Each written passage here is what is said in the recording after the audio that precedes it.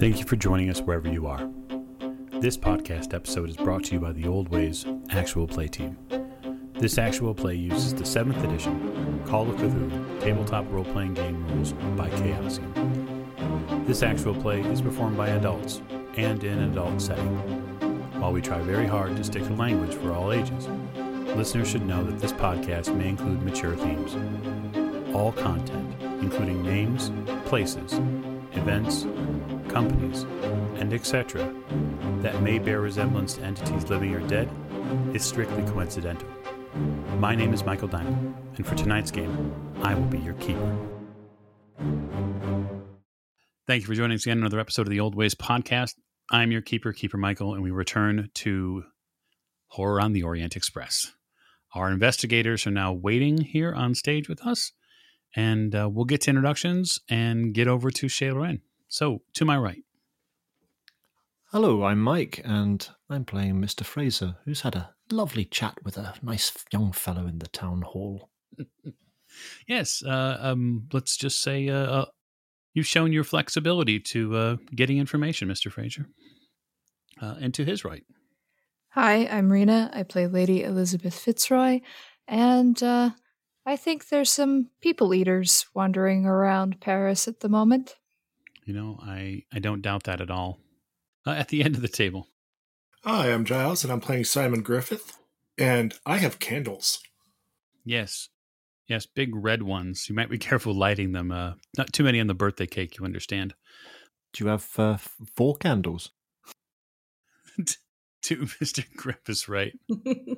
Hi, I'm Miranda, and I'm playing Maggie Bellinger, who recently came to a dreadful realization about a new friend. Yes, it seems that Guillaume was perhaps maybe not just a wounded war veteran. Perhaps he was something more, but more on that later. Last but most certainly not least. I'm Martin, and I'm playing Richard Courtney, and I don't know what all this talk's about. Everything's just fine and normal, isn't it? I couldn't agree with you more. Everything is perfectly normal. No idea what's going on. So, moving through the streets of Poissy has stiffened your joints a bit, Lady Elizabeth. The cold here is really starting to dip again, and the soft and gentle snowfall is picked up just a bit. Now, it's not some horrifying American snowstorm, but there is a considerable more snow on the ground than there was when you first arrived a few hours ago. After your research at the town hall, you've located the address of where you believe the Comte's estate once was, and so you've begun weaving your way through the city streets into the outskirts of town, where you come upon what looks like a house that has a house that's maybe on too much land. So the mansion itself, this manse, although mansions stretch, it's a fairly large house for this city area.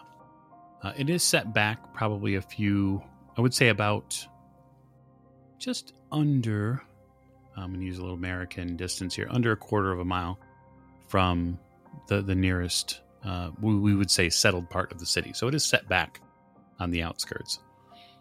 It's got a rather large, almost picturesque front, thick coating of ivy, which is, of course, dead at the moment. There's no greenery to it. And then around this manse, there's a rather tall fencing, wrought iron, punctuated by spikes every 5 or so bars. It seems, quite frankly, a bit out of place. It doesn't really match very well with the rest of the town. Well, this seems a little odd.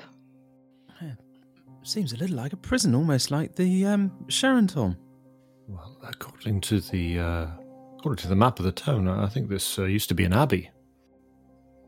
Yes, but abbeys in most places don't usually have spikes on their gates. Even if they did have gates around them, they didn't usually have spikes on them. Perhaps whoever lives here is rather desirous of privacy. You said it's iron, right, Mike? It is, but there is an iron fencing and gate here. The gate is wide open, so it's not locked in any way, shape, or form. It doesn't bar you from entry. There's a subsequent stone wall that goes around it as well, almost like an inner fencing, and that seems to be the brick in that wall seems to be a largely 18th century work that looks far newer than the actual estate itself. You can tell that the land here is in this form and shape has been around and manicured before and then been left to kind of go. Right? So the wrought iron gate is probably likely something more the Comte's era, and the brick is newer. I look at Maggie like, well, Miss Bellinger, maybe it is intended to keep out your friend. Possibly. I guess it's a good thing we didn't bring him along for the ride. He'd be no use to us now. There is a fresh bit of smoke rolling out of the chimney, Mr. Fraser.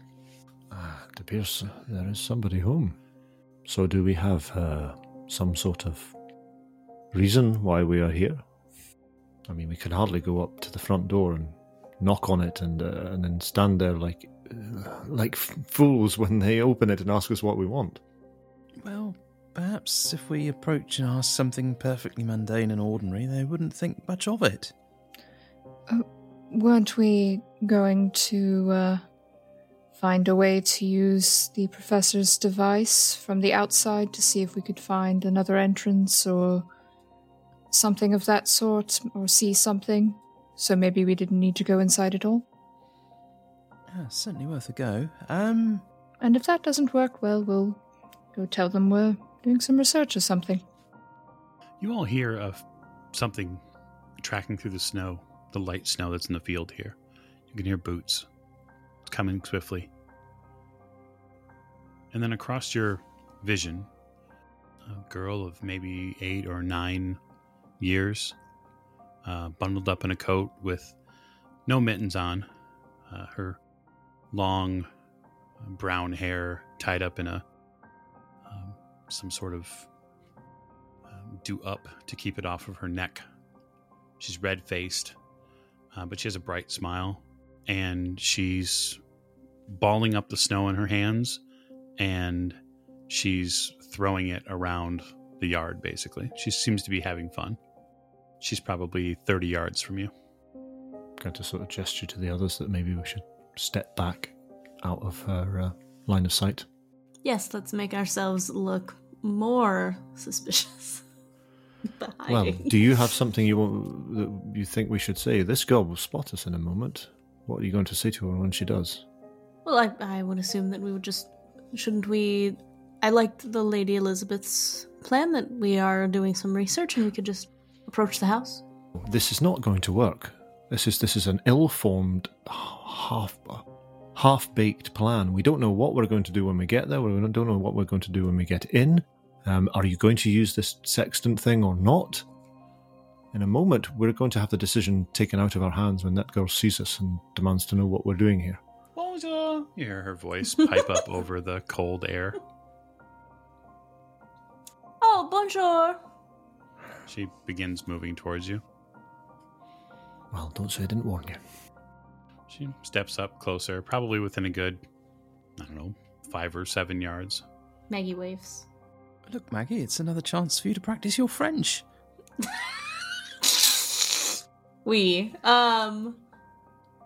Bonjour, she says to all of you.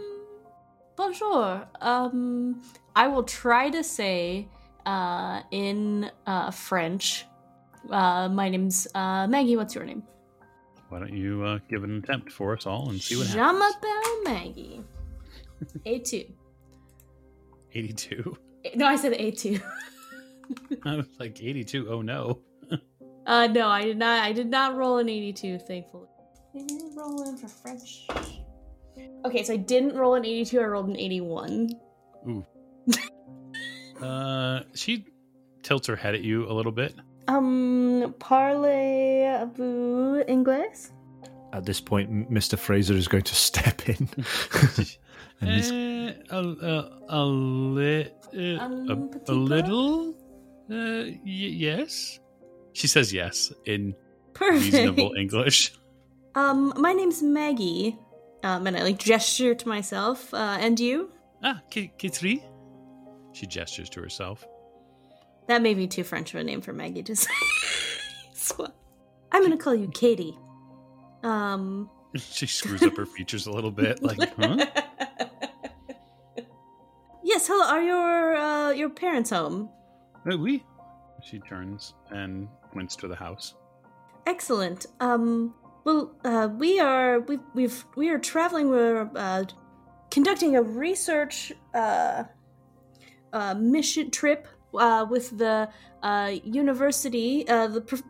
My good friend here, Professor Richard Courtney, is with the university, and we are accompanying him on a research trip and about the history of this area of France. And we were actually hoping to speak to your parents about the grounds. Whoops, I spoke way too much English for this little girl, I think. Yes, she looks desperately confused. I say in French that we are here to talk to her parents about some historical research that we're doing. We're writing a book. So, your French, Lady Elizabeth, is... My French is 47. Fine. I'll let it slide. Mm-hmm. Usually, fluency is about 50, but yeah. So she nods and says, yes, in French, come this way. And she turns around and kind of skips towards the house. People love to read books, so I think we should go with the book thing. Come along. I, for one, am looking forward to getting out of this blasted snow. Now Lady Elizabeth and Fraser can witness the magic that occurred previously in the office at the asylum, where we just make up our plan as we go. Yeah, so Mr. Fraser is at this point just shaking his head, and he's considering the fact that he's just going to be an audience to this mayhem. I'm just going to watch and see what happens. You all approach the door. When the girl gets close to the door, she opens it up, and when she opens it, you see a gentleman in he's got a bit of a tousled, almost blonde and brown hair, almost sandy brown hair. He's got a big puffed up mustache, and he looks fairly professional. He's got a somewhat outrageous ascot that he's tied around his neck, and a great big collared jacket on. No, I smile at him and I say in French, good afternoon, monsieur. My name is Lady Elizabeth Fitzroy. I'm from England. These are my colleagues. We're in France doing some research on some aristocrats from prior to the revolutionary era, and we've come down in this direction because we believe some of the people that we've been looking up used to live in this area, and we were wondering if we could learn anything from you, or perhaps see any remains. I believe there used to be an older house here, might help us in our research. And I smile winningly at him. He looks a bit shocked that there are 5 people on his doorstep. But he says, we come right in. His English is fairly good. Thank you very much. Indeed. I do not have a member of service, so please let me take your coat or hat as...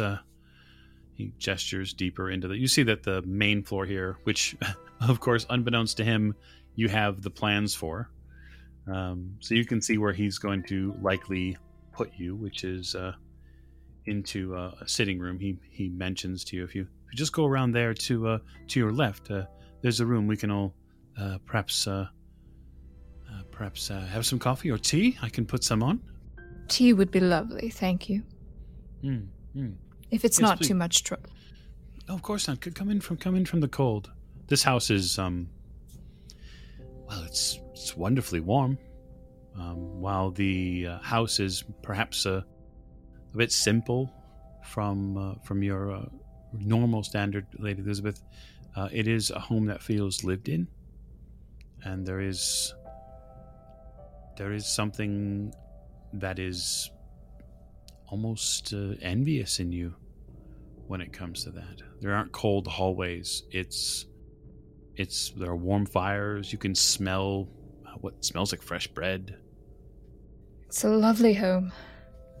Mm. And I gratefully rub my poor, frozen, stiff fingers. Yes, please. He goes around the corner with all of you and says, "Please, there's a take a seat. Let me get you something."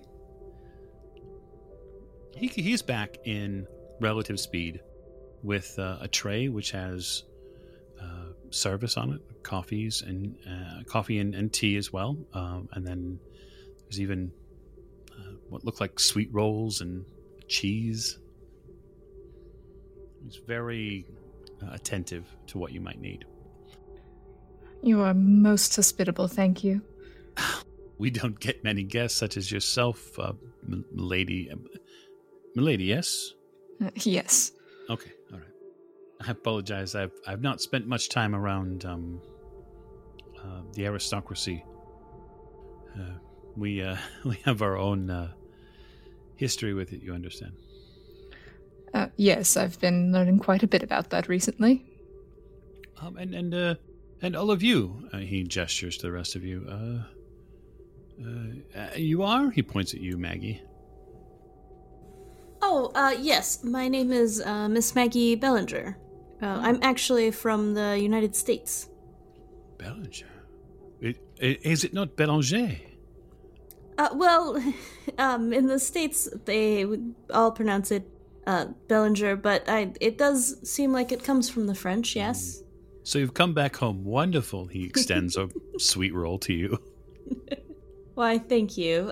Yes, I am enjoying the countryside here. As you should. So, Lady Elizabeth, these are this is your party? Yes, these are some colleagues, Professor Courtney here from one of our universities, and Miss Bellinger is helping me with some research, my personal assistant, Mr. Fraser, and our colleague, Mr. Griffith, who is also from America. Wonderful. Well, he sits back in the chair a little bit, kind of tries to relax. My wife, Veronique, is upstairs. She's not feeling well. So, what can I assist you with? Well, we were led to believe that there used to be another home, perhaps a mansion of some sort on the grounds, belonged to a comte of some kind, and we were hoping we could see any of the remnants, or at least where it stood. Not that I'm aware. I don't know of anything. I mean, when my family built this estate, there was nothing but a hill here. There was a fence from before the rain, but we took over the house when my father passed, and we haven't looked back since.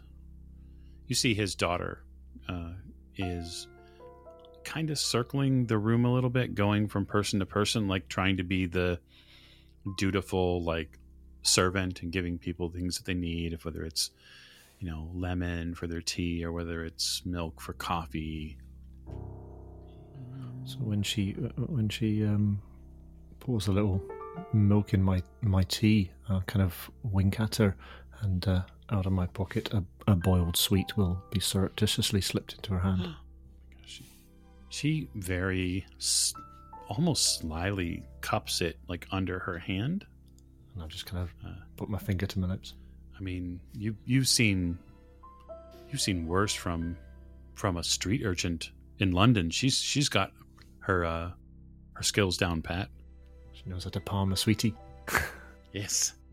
She stops when you give her that, and she seems to tuck it into an area of the basket that she has. And she heads back into the kitchen for a moment. So I'm sorry, milady. I don't know of anything about this. Unfortunately, I wish I could be more help. Is there perhaps a cellar or a basement or anything of that nature where we may find some of the original work or anything of that nature? He seems to sit back and smooth his mustache a bit. Why don't you all give me spot hidden rolls? The child comes back in the room just a moment later, and I was actually going to ask if I can make a psychology roll. yes, spot hidden first, but then we can follow up if you like. Yep. 33 under 53. 7 under 25. Ooh, 60 over 43. That is a fail. they got good coffee, son. I failed. That's the second spot hidden I failed in the last 2 sessions. 38 under 60. So I'm going to give this one to Maggie because I feel like she's done fairly well there. Maggie, you see on his left hand, there's a particularly nasty scar that runs up his hand and then disappears under his sleeve. I mean, it's pretty vicious. I mean, if what it reminds you of is, it reminds you of a rancher who has come across some barbed wire and had a bad run-in with it. Your psychology roll, Mr. Fraser? Yeah, absolutely. What are you attempting to discern? I basically, this is the property of somebody who was rather unpleasant and back in the day, and it's possible that because of the nature of them, I'm kind of thinking of them as a sort of a Marquis de Sade sort of figure, and perhaps they had followers, perhaps their followers had descendants, perhaps there's. I'm just a little bit concerned that maybe this guy isn't an innocent doctor who just coincidentally happens to be living on the site. So perhaps he's doing a bit of family cover-up. Something like that, yeah. Yeah, that's reasonable. Go ahead. So, yeah. Yeah, that's 40 over 40, under 40, on 40. Very well. You get a very genuine read on this gentleman who's introduced himself to you as Christian. He does not feel like he gives an off-putting air or that he's attempting some cover-up. Okay. He seems naturally genial and quite frankly, he's probably just interested anybody showed up that doesn't live in Poissy. Generally friendly and welcoming then, yeah. Yeah. Okay, cool. If you would give me a moment, milady, I can go and ask my wife. Perhaps she knows something more? If you would be so kind. We're really interested in the history, you understand? No, I do understand. There's much history here, but I just hope that I can be of some help. She has been infirm a bit today, the cold. She has terribly difficult arthritis, and she's gone to rest. So he gets up. I understand. My sympathies. Indeed. He nods and sets his cup down. I will see if she will speak. She's taken a mild sedative, but I shall return. When the doctor leaves, the attention and amplification on his daughter goes up to 11. She becomes a carnival of, let me show you this. Did you know that I can do this?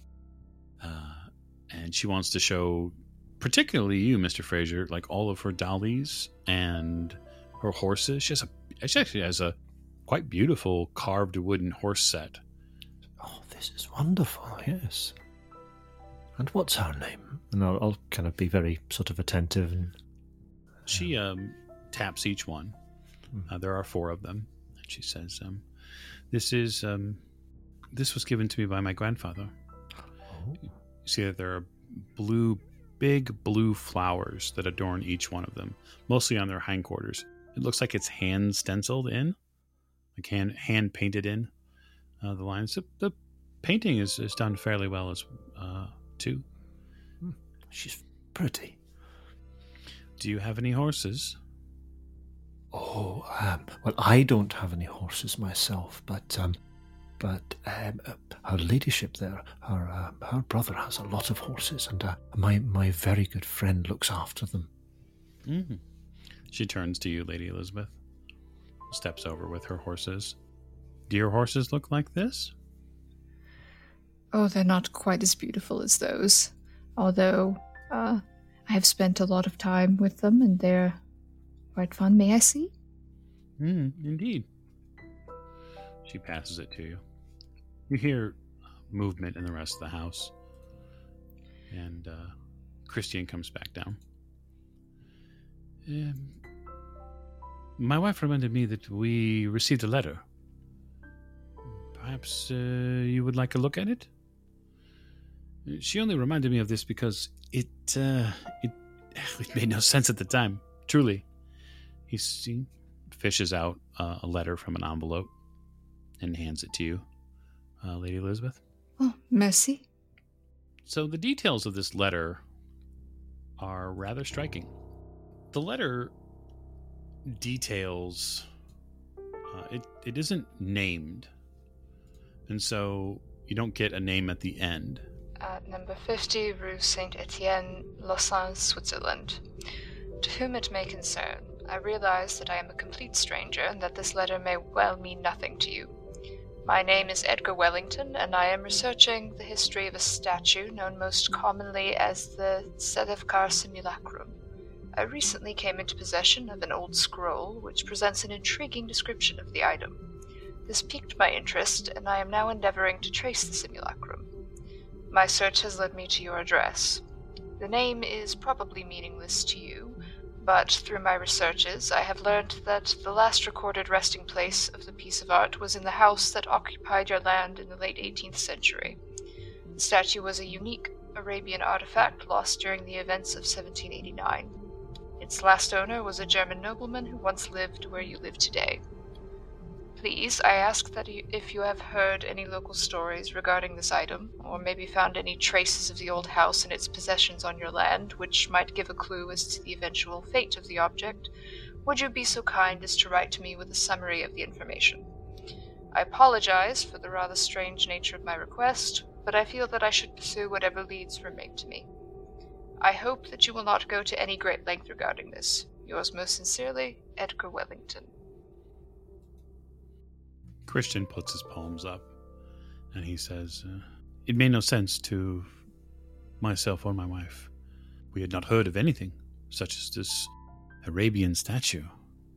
But because it mentioned something about the noble lands here, she thought it might be something connected to what you were looking at.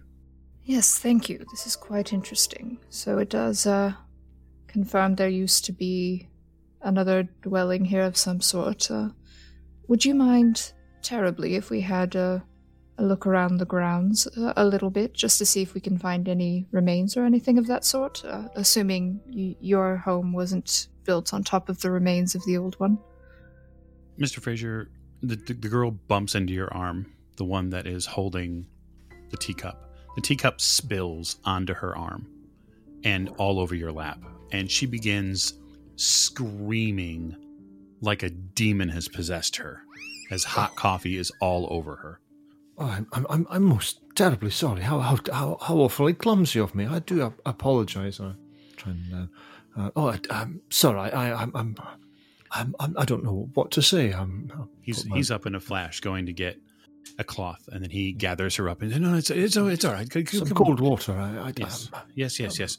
He brings her towards a bathroom, and you can hear him in there running the water over her arm, and she's crying and screaming as he tries to console her. I just mop my lap down.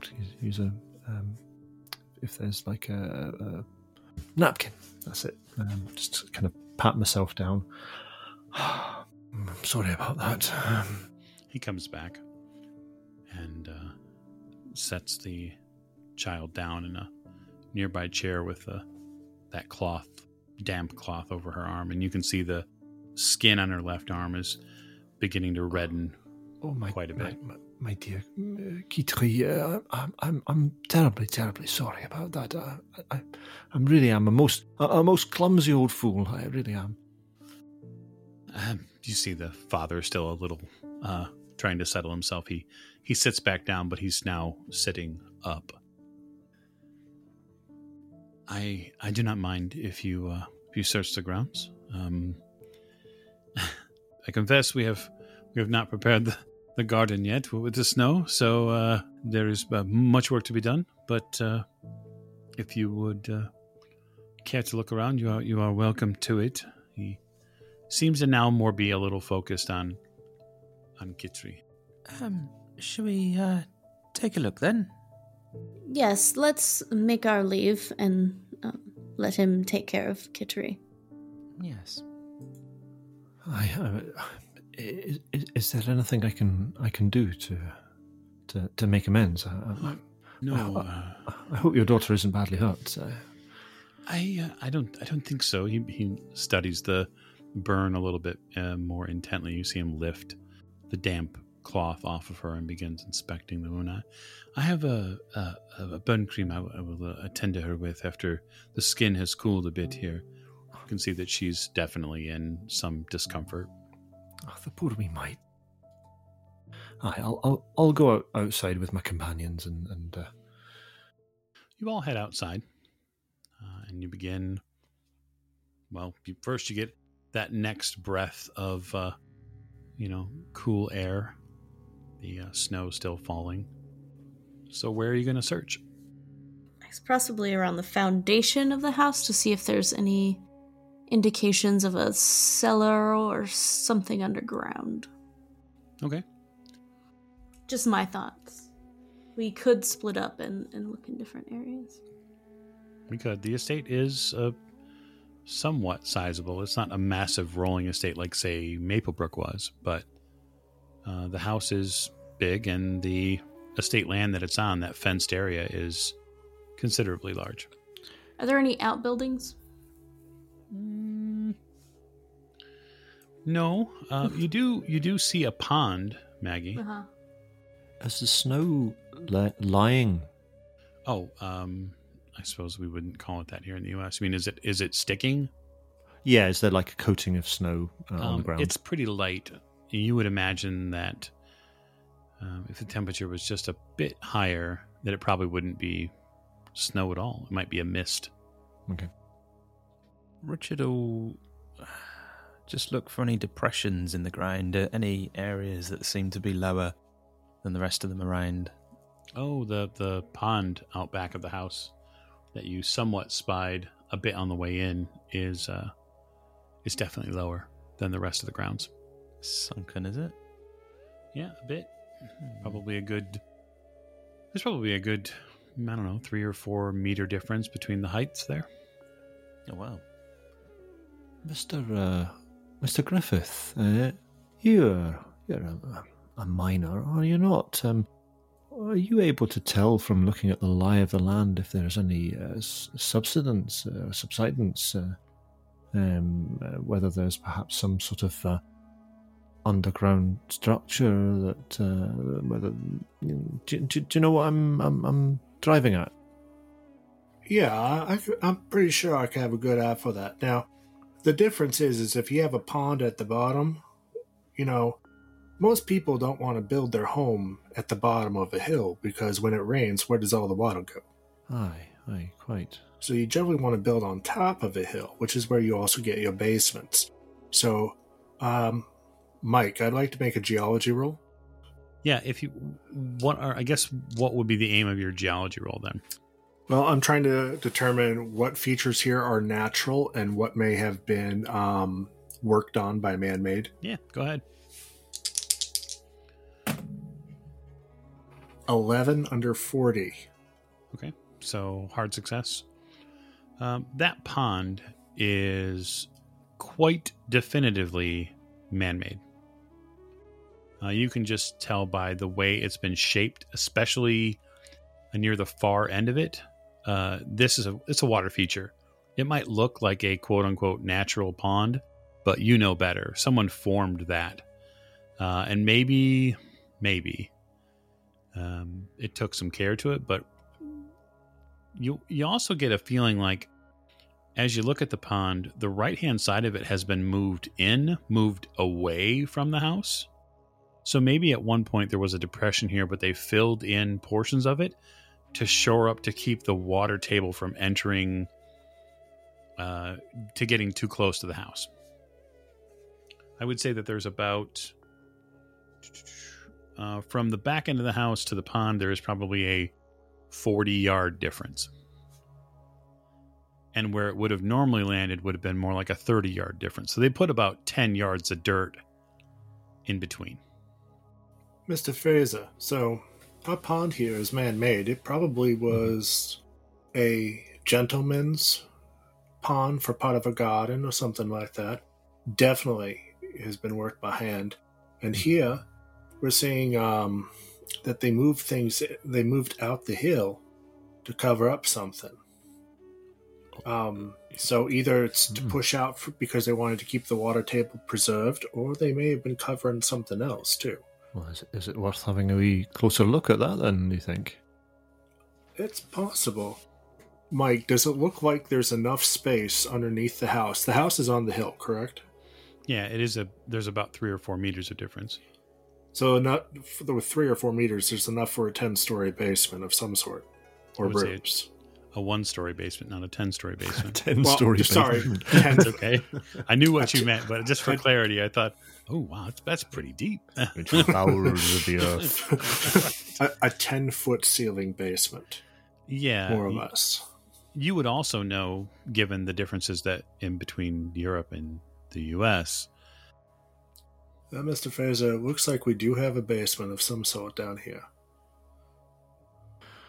So I suppose the next question is, how does one get into it? Well, if I had my tools, I could just go ahead and dig around. I mean, also, we could open an entrance, but I'm not sure that the owners would appreciate it.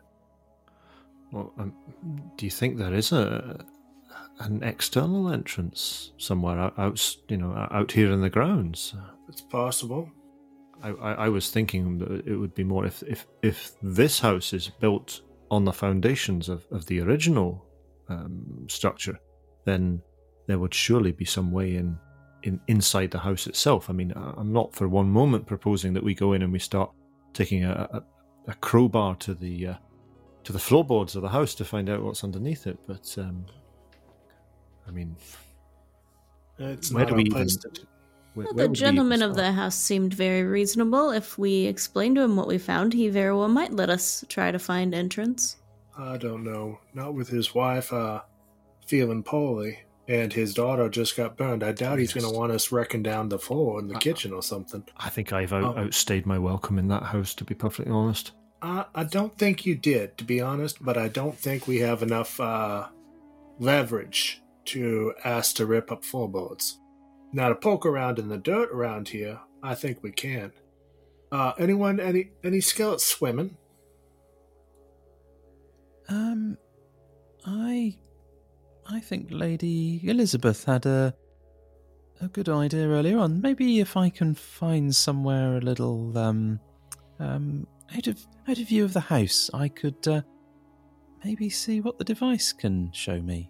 Well, that's a great idea, Professor. So here, at this point right here by the pond, between the house, you can see, as I said, they pushed it out 10 feet, right? So if you can see into the past with your time machine here, then why don't you go ahead and see why it was pushed out? What was there before? Yes. So is there somewhere that's a bit more secluded, so I'm not going to just stand sort of outside the kitchen window and, yeah. Right in their garden, and you're going to tune it up. So yeah, there is a bit of foliage here, and there are some trees that make up the back area of the home. And so if you put yourself, say, between the pond and the house behind a couple of these trees, you're fairly certain that if someone was staring out the back window, provided you had the cover of your fellow investigators, you might be able to use the mask and not have an issue. So I'll say to the others, these trees appear to provide a reasonable degree of cover. Perhaps you could maybe busy yourselves a little further over there, and he just points sort of further upstream, as it were, from the trees. And I'll be 5 minutes. Mr. Courtney, I think perhaps it would not be unwise for someone to remain by your side, just in case. I got this. Yes, that would be fine. So Richard heads over to a tree. Indeed. Take the case out. You unfurl the sextant, begin going over its clasps, and then unfastening it to open it. It's been a while since you've had your hands on it, and so you're a little eager. So, what do you do with it? So, Richard selects the same pair of lenses he used last time. Okay. And he draws it to his face.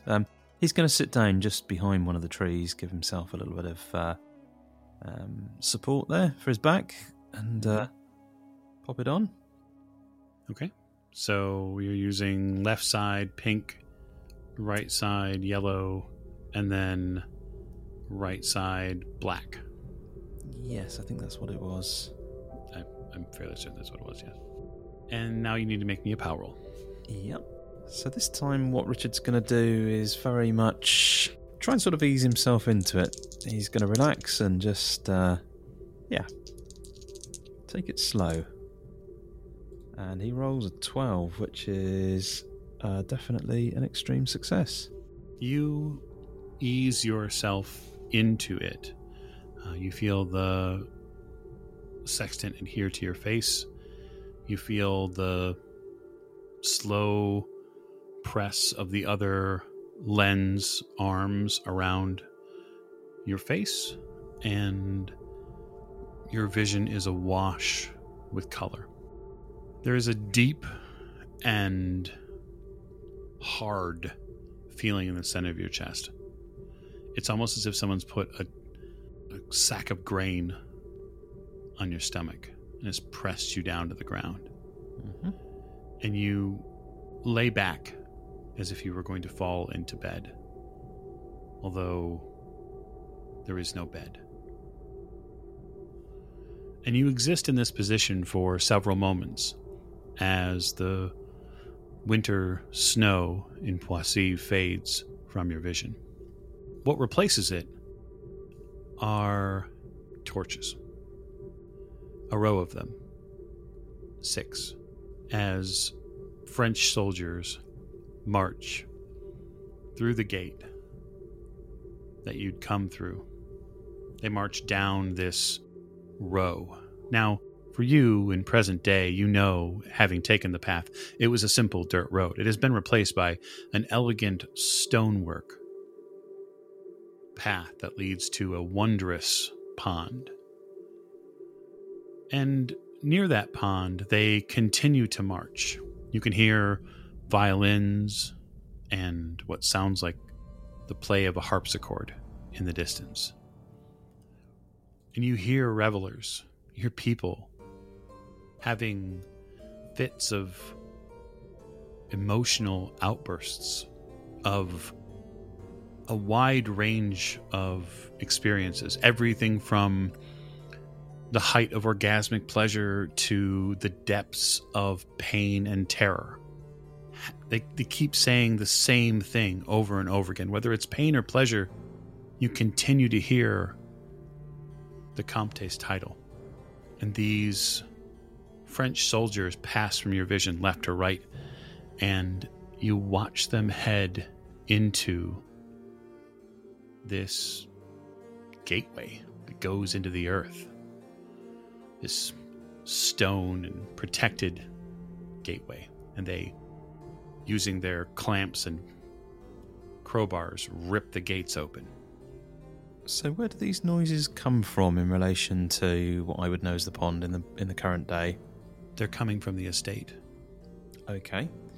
You stand back up and you turn right and see a wondrous estate, a beautiful French mansion of the era.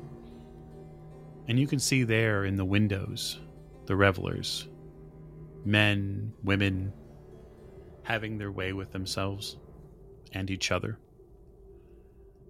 The firelit parties. And that's when you start to hear the cannon fire.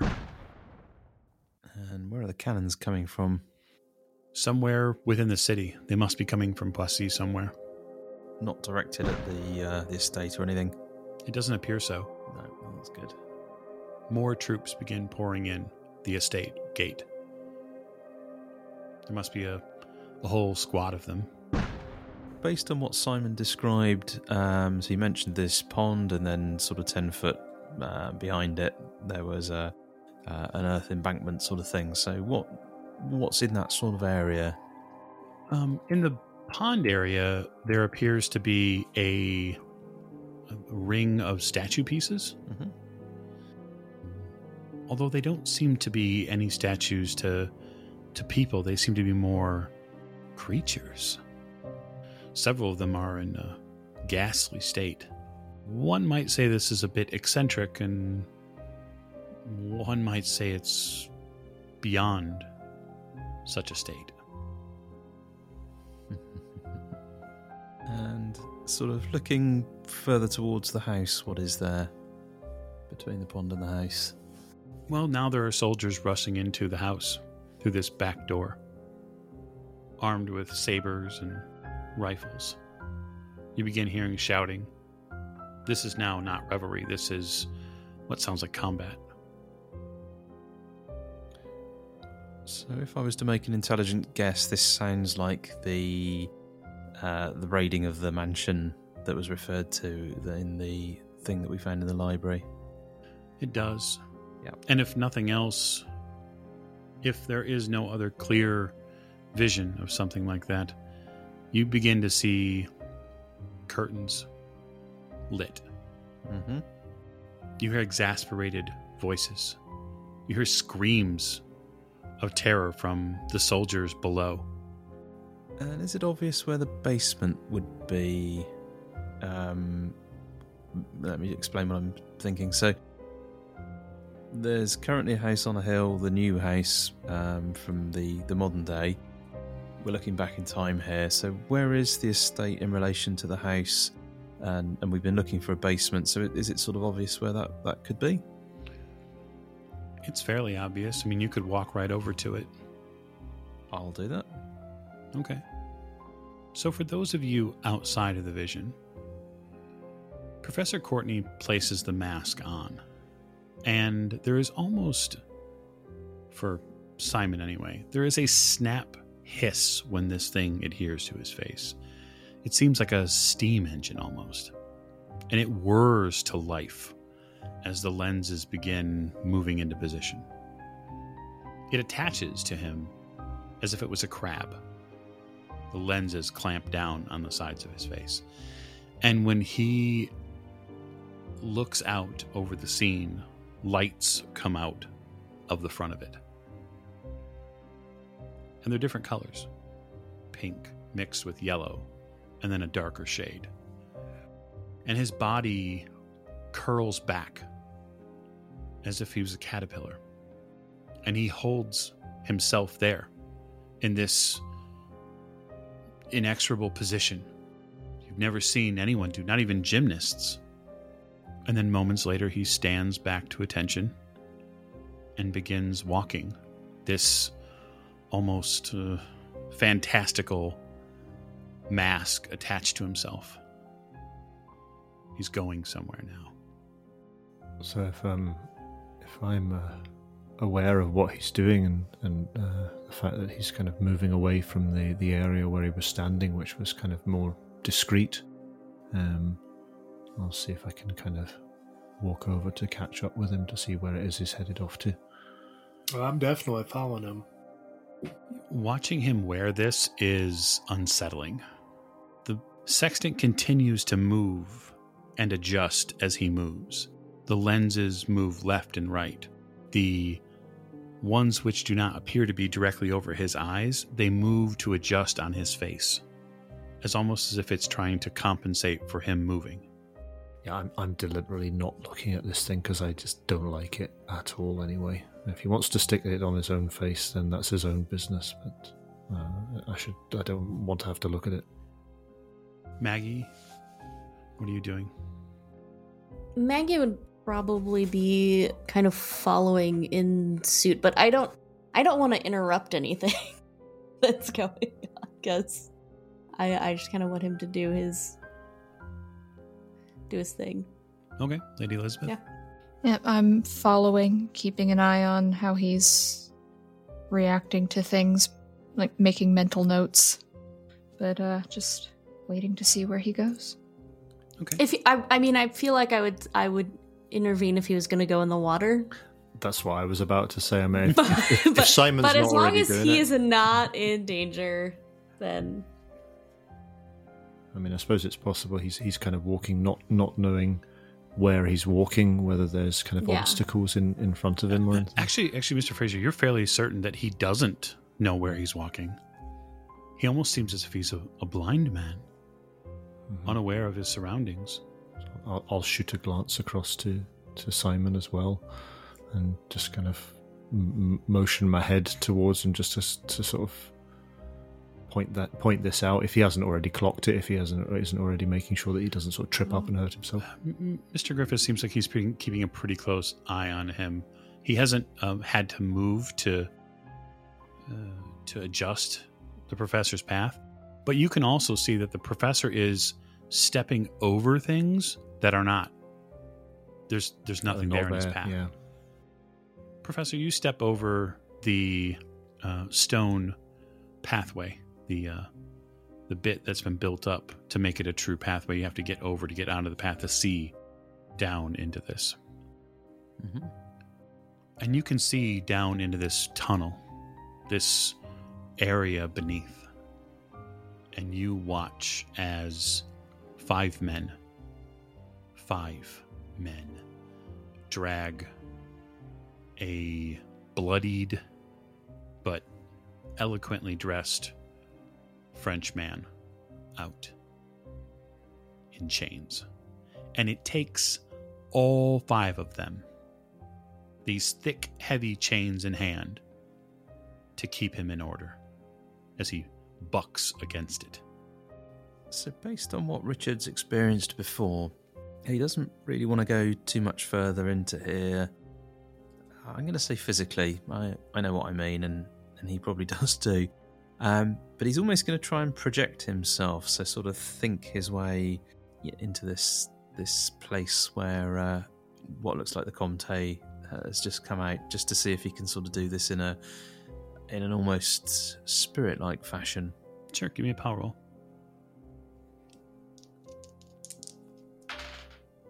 That's 38, so that's a hard success. Okay. So spend 10 points of magic. Ouch. There we go. Your hand reaches up and you reach for another lens. You need to see another part of this. And when you reach up, you feel something prick your hand as the lens you reach for is cracked. You don't know if it'll work, but you try it anyway, because there's no reason not to, you figure. Absolutely. You wrench the lens down over the black lens, and you feel your body shudder. Everyone who's watching this scene play out, you see the professor reach up and make an adjustment. He pulls ever so carefully one of these additional lenses off the side of his face and moves it into position. And when he does, you can see him cut himself. It's fairly obvious. And the blood from his finger runs over his face as he tries to get it into position. And you watch his body begin to get slightly transparent. And now you all make sand rolls. Bro. Oh my. Oh, Lord. Hard sweet. success for me. Yeah, I got a 6 against 66. It's my current sanity. Oh, very helpful. The dice gods are kind to me. 47 under 61. 10 under 51. Good. All right, so, oh, yes. Richard, let's not forget you. I was going to ask about that. And that's 25 under 71. Very good.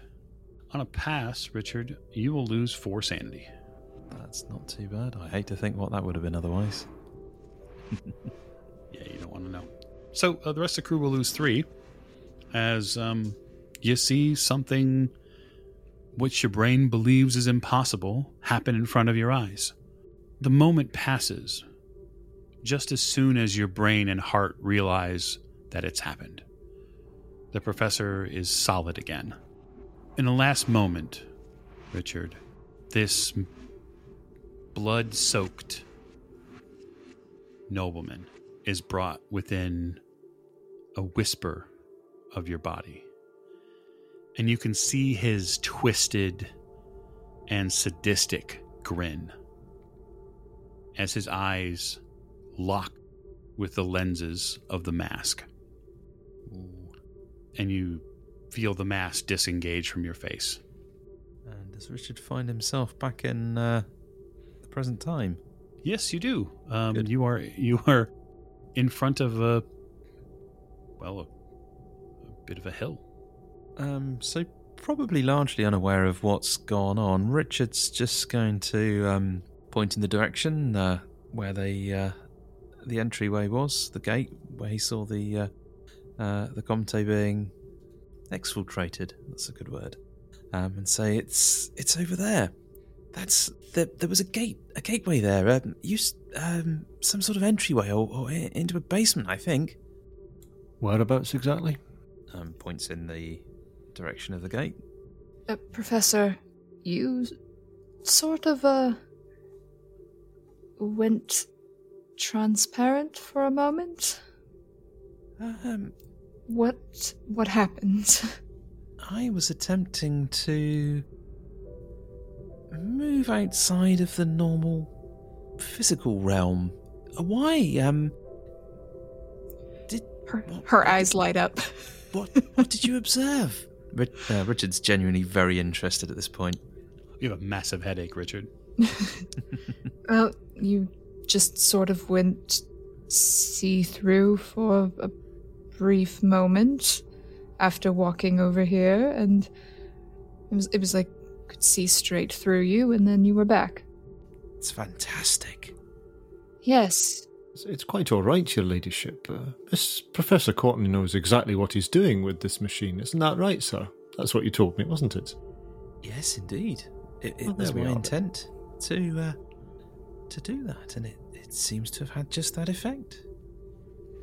Well, we shall have to discuss this when we are back in Paris. I want to hear all about it. Yes, indeed. In the meantime, shall we find a torture dungeon? Yes, it's over there. I believe Simon has sight into maybe how we can get in.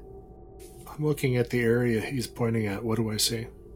You see what is likely, maybe not a man-made hill per se, but we'll say an exaggeration. There's quite a bit of dirt here that needs to be moved, but I mean, a couple of strong backs and some tools shouldn't be too bad. You said dirt, not rock, right? Uh-huh. Mr. Fraser or Miss Maggie, you mind, would either of you mind borrowing a couple shovels from the good doctor up there? I'll go. Perfect. You go back up to the house, Mr. Fraser. Back up to the house and sort of knock on the door. Christian answers it. Oh, yes, sir. Bonjour. I'm terribly sorry to disturb you again. You wouldn't happen to have a shovel or two we could borrow, would you? Have you found something? We think we might have, possibly, yes. We're not quite sure. We just want to check it out first. It may be nothing. Oh, very well. Yes, in the shed. I'll fetch them. That's quite all right. I'll get them if you want to point the way, or if you want to show me where it is. It gives you directions to the shed. Thank you. How is your wee girl? Is she feeling a wee bit better? Yes, we've put some cream and a bandage on it, and she seems to be recovering well. Probably in time for dinner. Oh, good. I'm glad to hear that. Yes. Hope she wasn't too upset. No, just excited. We don't get many guests. Aye, well, she's a very charming wee girl. Thank you. So I'll head over to the shed and get whatever we've got there. If there's a pickaxe there as well, I'll maybe bring that along just in case. Yep, you find several shovels, a pickaxe, probably quite a bit of garden tools. I'll maybe stick a fork, a pickaxe, a couple of shovels in a wheelbarrow if there's a wheelbarrow there, and just kind of wheel it down the path towards them. Yep, you do so. You arrive back at the this area of the estate. Well, here I've brought this. Hopefully, some of this should be useful. I'll just get my sleeves rolled up then, shall I? Mr. Fraser, or Jim, you take one of the shovels here. I got the other one. And the pickaxe is for when we come across some roots. And let's break this sucker down. Right, well, I'm no stranger to a bit of hard work in the garden. Okay, so is anyone else going to help these two gentlemen with their yard work? No. I'm not going to be the most useful, so I'm standing there with my cane supervising. I'm management. I say you're project manager. I would be chatting with Lady Elizabeth. I'm thinking just the two of us, to be honest. We're big burly guys. We're going to be tossing dirt, and the professor would only get in the way. So what song is playing in the background of this montage? Men at work. All right. So I guess what I'd like out of the two of you is I'm not going to make any skill rolls per se, but I think it's fair to make a Constitution roll, because this is going to be quite exerting. Well, speaking as someone who was out in the garden with a pickaxe today, I know exactly how exerting it is. 61 under 90, and yes, I'm very skilled with a pickaxe. I had to clear 3 foot by 6 foot trench pits for archaeology with a pickaxe. All right. What are you looking for? Constitution roll.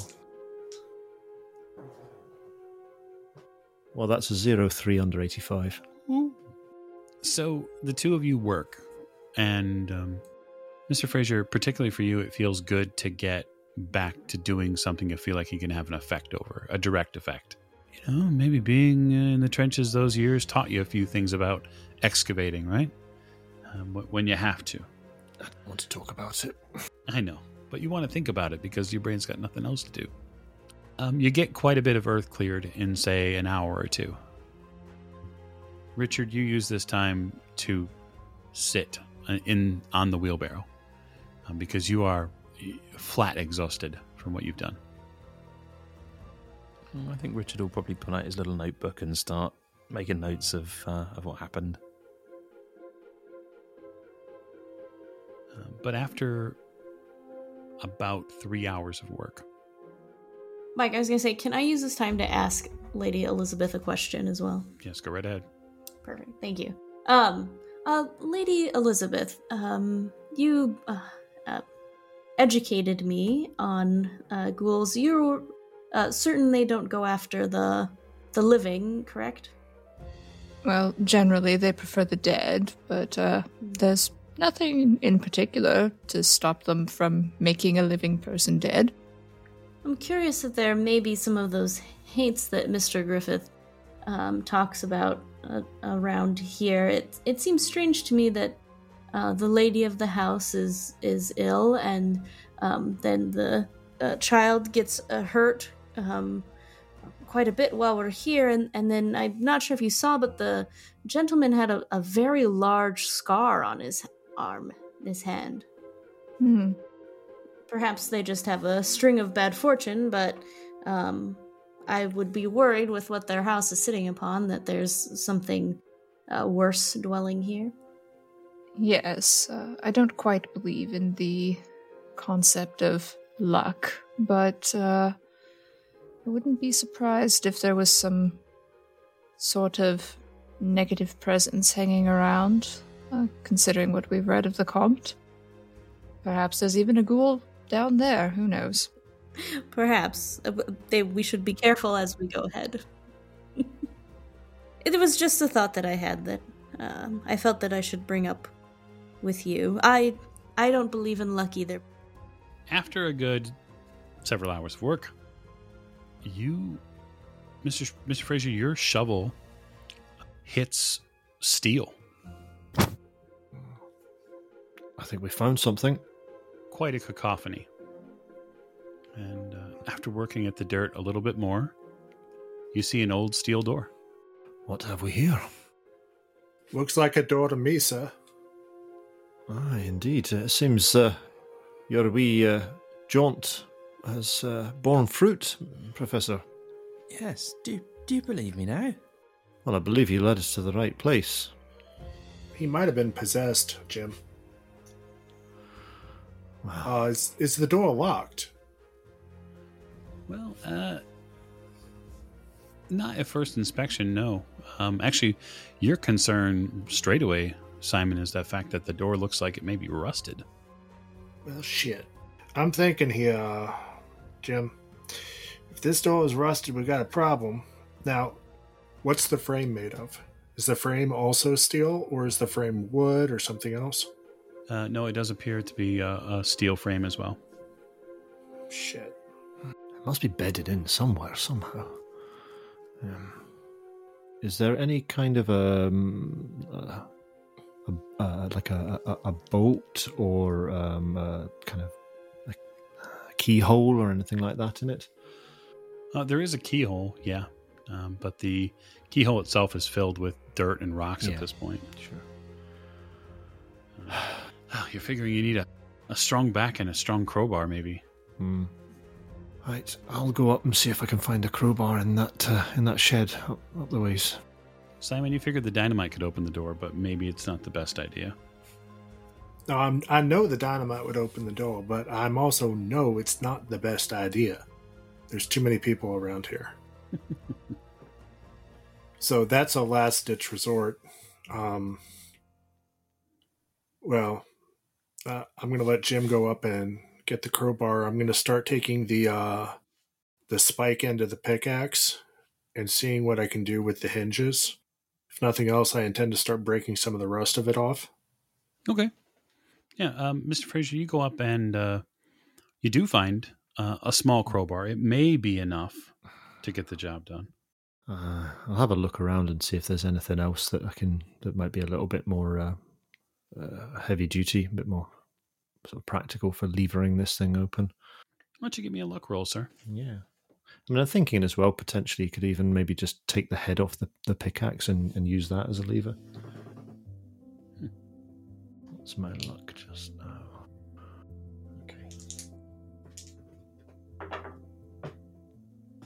Oh, that's another 10 under 55. Would you look at that? Not only is there a heftier crowbar in here, you also find a wedge. Oh, that'll come in handy. I'll see if I can find a sledgehammer too. Not a 10-pound, as we would call it here, but you find a hand sledge. That'll do. I'll gather these useful items together and head down the hill. All right. Simon returns with quite a few tools that seem to be very useful. Perfect, sir. Let's go ahead and we're going to take that wedge. You're going to put it by the lock. So we're going to shatter this lock first. It should go if it's rusted. Right. Okay. Right. I'll hold this in my hand, and you hit it. All right, Simon. Give me a hard strength roll.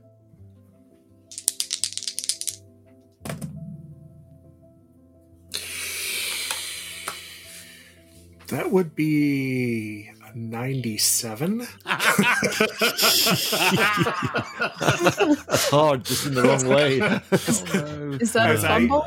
As I would hit Mr. Fraser's hand with the mini Do not sledge. tell me that's a fumble, please, God. Oh, when I said I'll hold it in my hand and you hit it, I didn't mean hit my hand. It isn't so much the role you have to worry about. It's the hand of fate that's going to play a part as well. Oh my God! No. And Professor Courtney, can you come here and help? Simon, you pull back on the sledge, and you've got it lined up, eye perfect, and you know that if you can pop this directly, that the door will come right off. There'll be the exact hit that you need, and you swing down that silver-colored sledgehammer, and you impact into the left hand of Mr. Fraser. So roll damage plus your strength bonus. Oh no. Yeah, an expletive comes out of Mr. Fraser's mouth that you probably haven't ever heard before. I'm going to let you roll those, just like last time. Oh, you want me to roll it? Yes. I don't know how much damage this mini sledge is going to do. You're going to let the keeper roll damage to my hand. Thank you. Seems a good idea to me. So what's your damage bonus, Mr. Griffith? 1d4. Oh, isn't that wonderful? Very well. You can both thank Rena. These are my birthday dice. Are we also thanking her for the hand of fate? No. So, Mr. Fraser, why don't you go ahead and take 6 damage? Yeah, bastard! Your left hand is... the bones shatter. You can hear them shatter. There's in the name of the wee man! Jeez. Yeah. I just kind of clutch my hand, which is smashed and bleeding, and just, this is horrible. Oh God, I'm so sorry. I know it. You okay? No, I'm not bloody okay. I'm going to do first aid on him. I'm going to drop the hammer and do first aid. Stay away from me. You've done enough. I'll go and see the doctor. 35 under 40. I don't think Mr. Fraser's going to let you get close to him after hammering his hand. But if he does, after a moment or two, you can tell that his left hand is pretty well mangled. Richard just sort of looks over in the general direction and glibly says, that crowbar, you sure you know how to use that? That's not a crowbar, son. I was using the hammer and wedge. You might want to be very careful what the next thing that comes out of your mouth is, Professor Courtney. Mr. Fraser, I recommend you go up to the house and see the doctor. Aye, that's exactly what I'm going to do. Professor, will you hold the wedge for me? I'm feeling a bit weak at the moment. Be a man. Hold the wedge and let us get in this bloody place. Mr. Fraser, Mr. Griffith, that is enough. If we've had quite enough of this shouting match, Mr. Fraser, you will go up to the house immediately to get your hand taken care of. You're no good to me if you bleed out or if your hand is permanently damaged because you didn't get it looked at. Now, where were we? Fraser will glare at you, and he will swiftly turn and start walking up the hill. You walk up to the house. The pulsing hasn't stopped in your hand nor up your arm. But when the gentleman of the house answers the door, he immediately sees that you've been wounded, and he brings you into the kitchen there. And he begins preparing. He doesn't ask any questions. He doesn't get excited. He takes an even approach, measured. He does his best to attend to you. We've had a wee accident down the driveway there. It's I cannot say I'm surprised. He wraps the bandage left to right. Aye, well, a wee miscalculation in distance and speed. He finishes wrapping it, and he asks if there's anything he can get for you. Perhaps a wee dram of something if you have any in the house. Just settle my nerves. But of course. Fraser's kind of white as a sheet. You get actually something that reminds you of home. Interestingly enough, you get something rather Irish. Okay. Just settle in here, and perhaps dinner will be ready shortly. Oh, I mean, you don't need to go to any trouble for. I'll make my way back down again in a moment. Just maybe sit here for a wee minute. So back down at the hole, so to speak. Miss Bellinger, I'm beginning to think you're right in thinking this place has some sort of curse. That was my thought exactly. Oh, we shall have to be careful. Oh, yes. We will certainly have to watch after ourselves. I do hope Mr. Fraser will be okay. Yes, I do as well. As far as the door goes, are you going to have Professor Courtney hold it, or are you going to just try to do it on your own? I'm going to do it on my own. Okay. Yeah, so I mean, it's still a strength roll. Still a hard strength roll. 47 under 80, so I will spend the 7 luck to go ahead and pop it. Okay.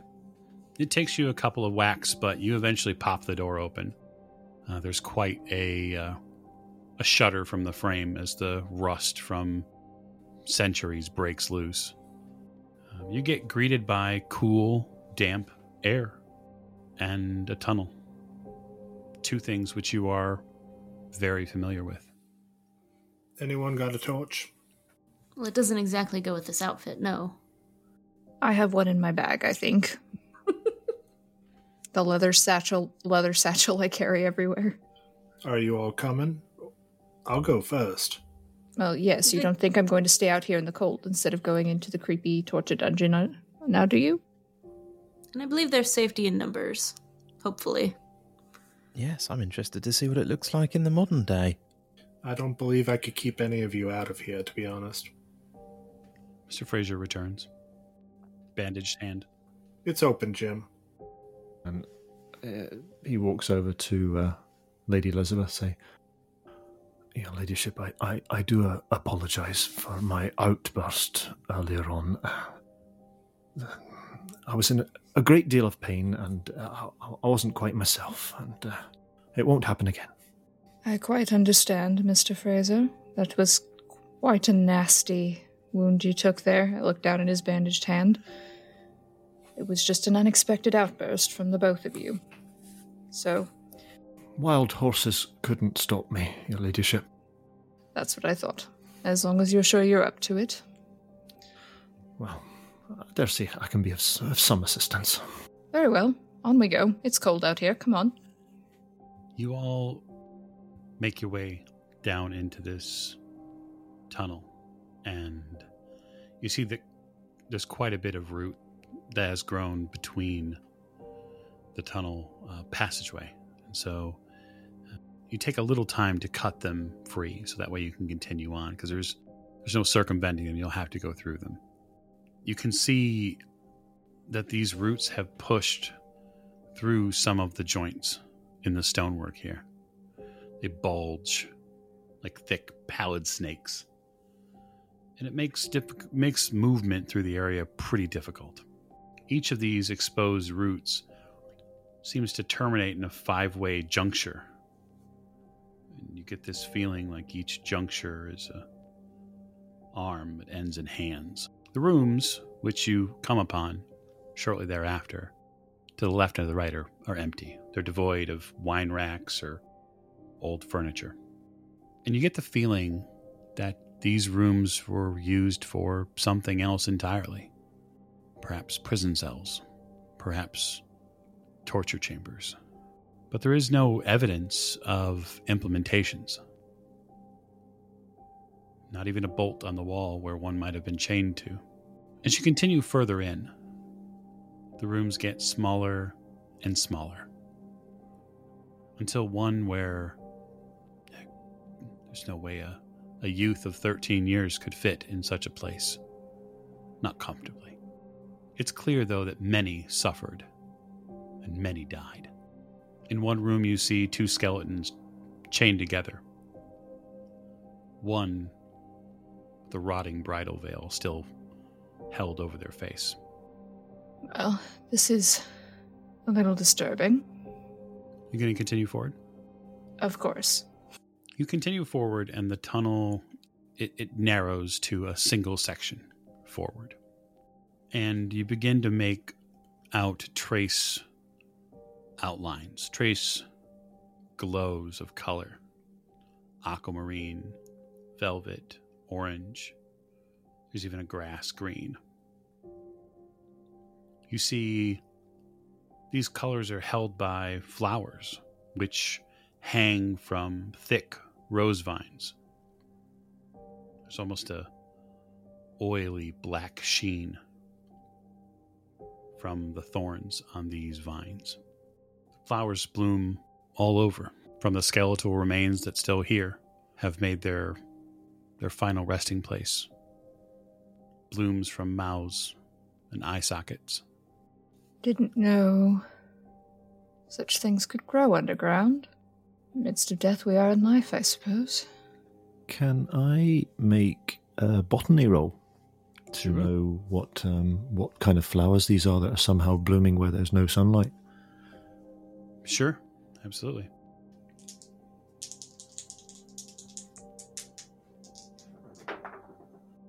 That is... Okay, that's 39 over 31, so I'm going to go for it and spend 8 luck to make that roll. Why not? All right. So you spend a moment or two analyzing the flowers here. You get an up-close look at them, and it boggles your mind. They are roses, Mr. Fraser.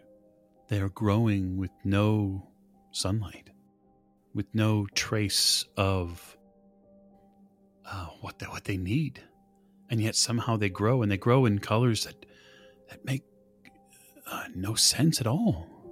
And we're going to see now if your mind breaks because of it. So why don't you roll me sanity? Great. Of course. I will love it forever if Mr. Fraser fails a sanity roll because he passed botany. I was just so chuffed to get a chance to make a botany roll. Be careful what you wish for. Oh no, this is all good. Right, so so I did fail a sanity roll quite conclusively. So you there in the dim light provided by the sweeping back and forth of Lady Elizabeth's torch, you draw closer to these roses, these multicolor. The violet one specifically draws your attention as you look at its blooms and its petals, even some here that have scattered a bit on the ground at the edge of this collection of skeletons, these remains that are here. You realize that this cannot be. And I take 4 points of sanity from you in that regard. Oh, okay. Oh boy. Just 4, though. Well, even so. I'm very close to my breaking point here. Mr. Fraser just kind of stumbles back after he's been examining these plants, and he's shivering, and sort of eyes are wide staring, and his mouth is opening and closing, but there's no sound coming out of it as he kind of backs away across the room, across to the the wall on the other side. Mr. Fraser? It's not... No, it's not right. That's not right. No. That can't be. Can't be. No. Mr. Fraser, do you need to go back to the house? This isn't right. We shouldn't be here. We should leave now. We should leave right now. There's something very, very wrong down here.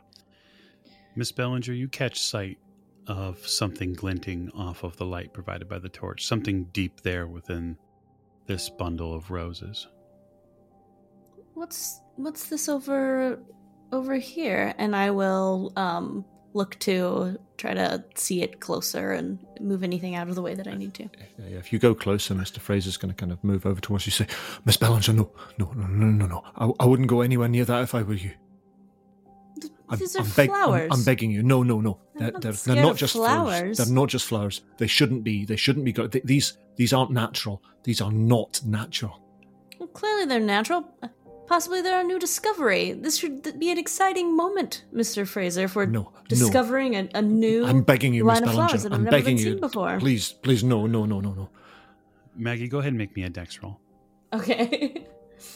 My dex is real good, so 67 under 85. You move the vines aside ever so carefully, realizing that the thorns on them are exceedingly long, and they also seem to ooze a bit with a dark ichor. Pull it. And what you expose is something fantastic. You expose an arm. Oh. A beautiful mother of pearl colored, fantastically artisan inlaid arm. The light provided by the torch dances over it in such a way where it marvels. Your mind, your eyes are drawn to every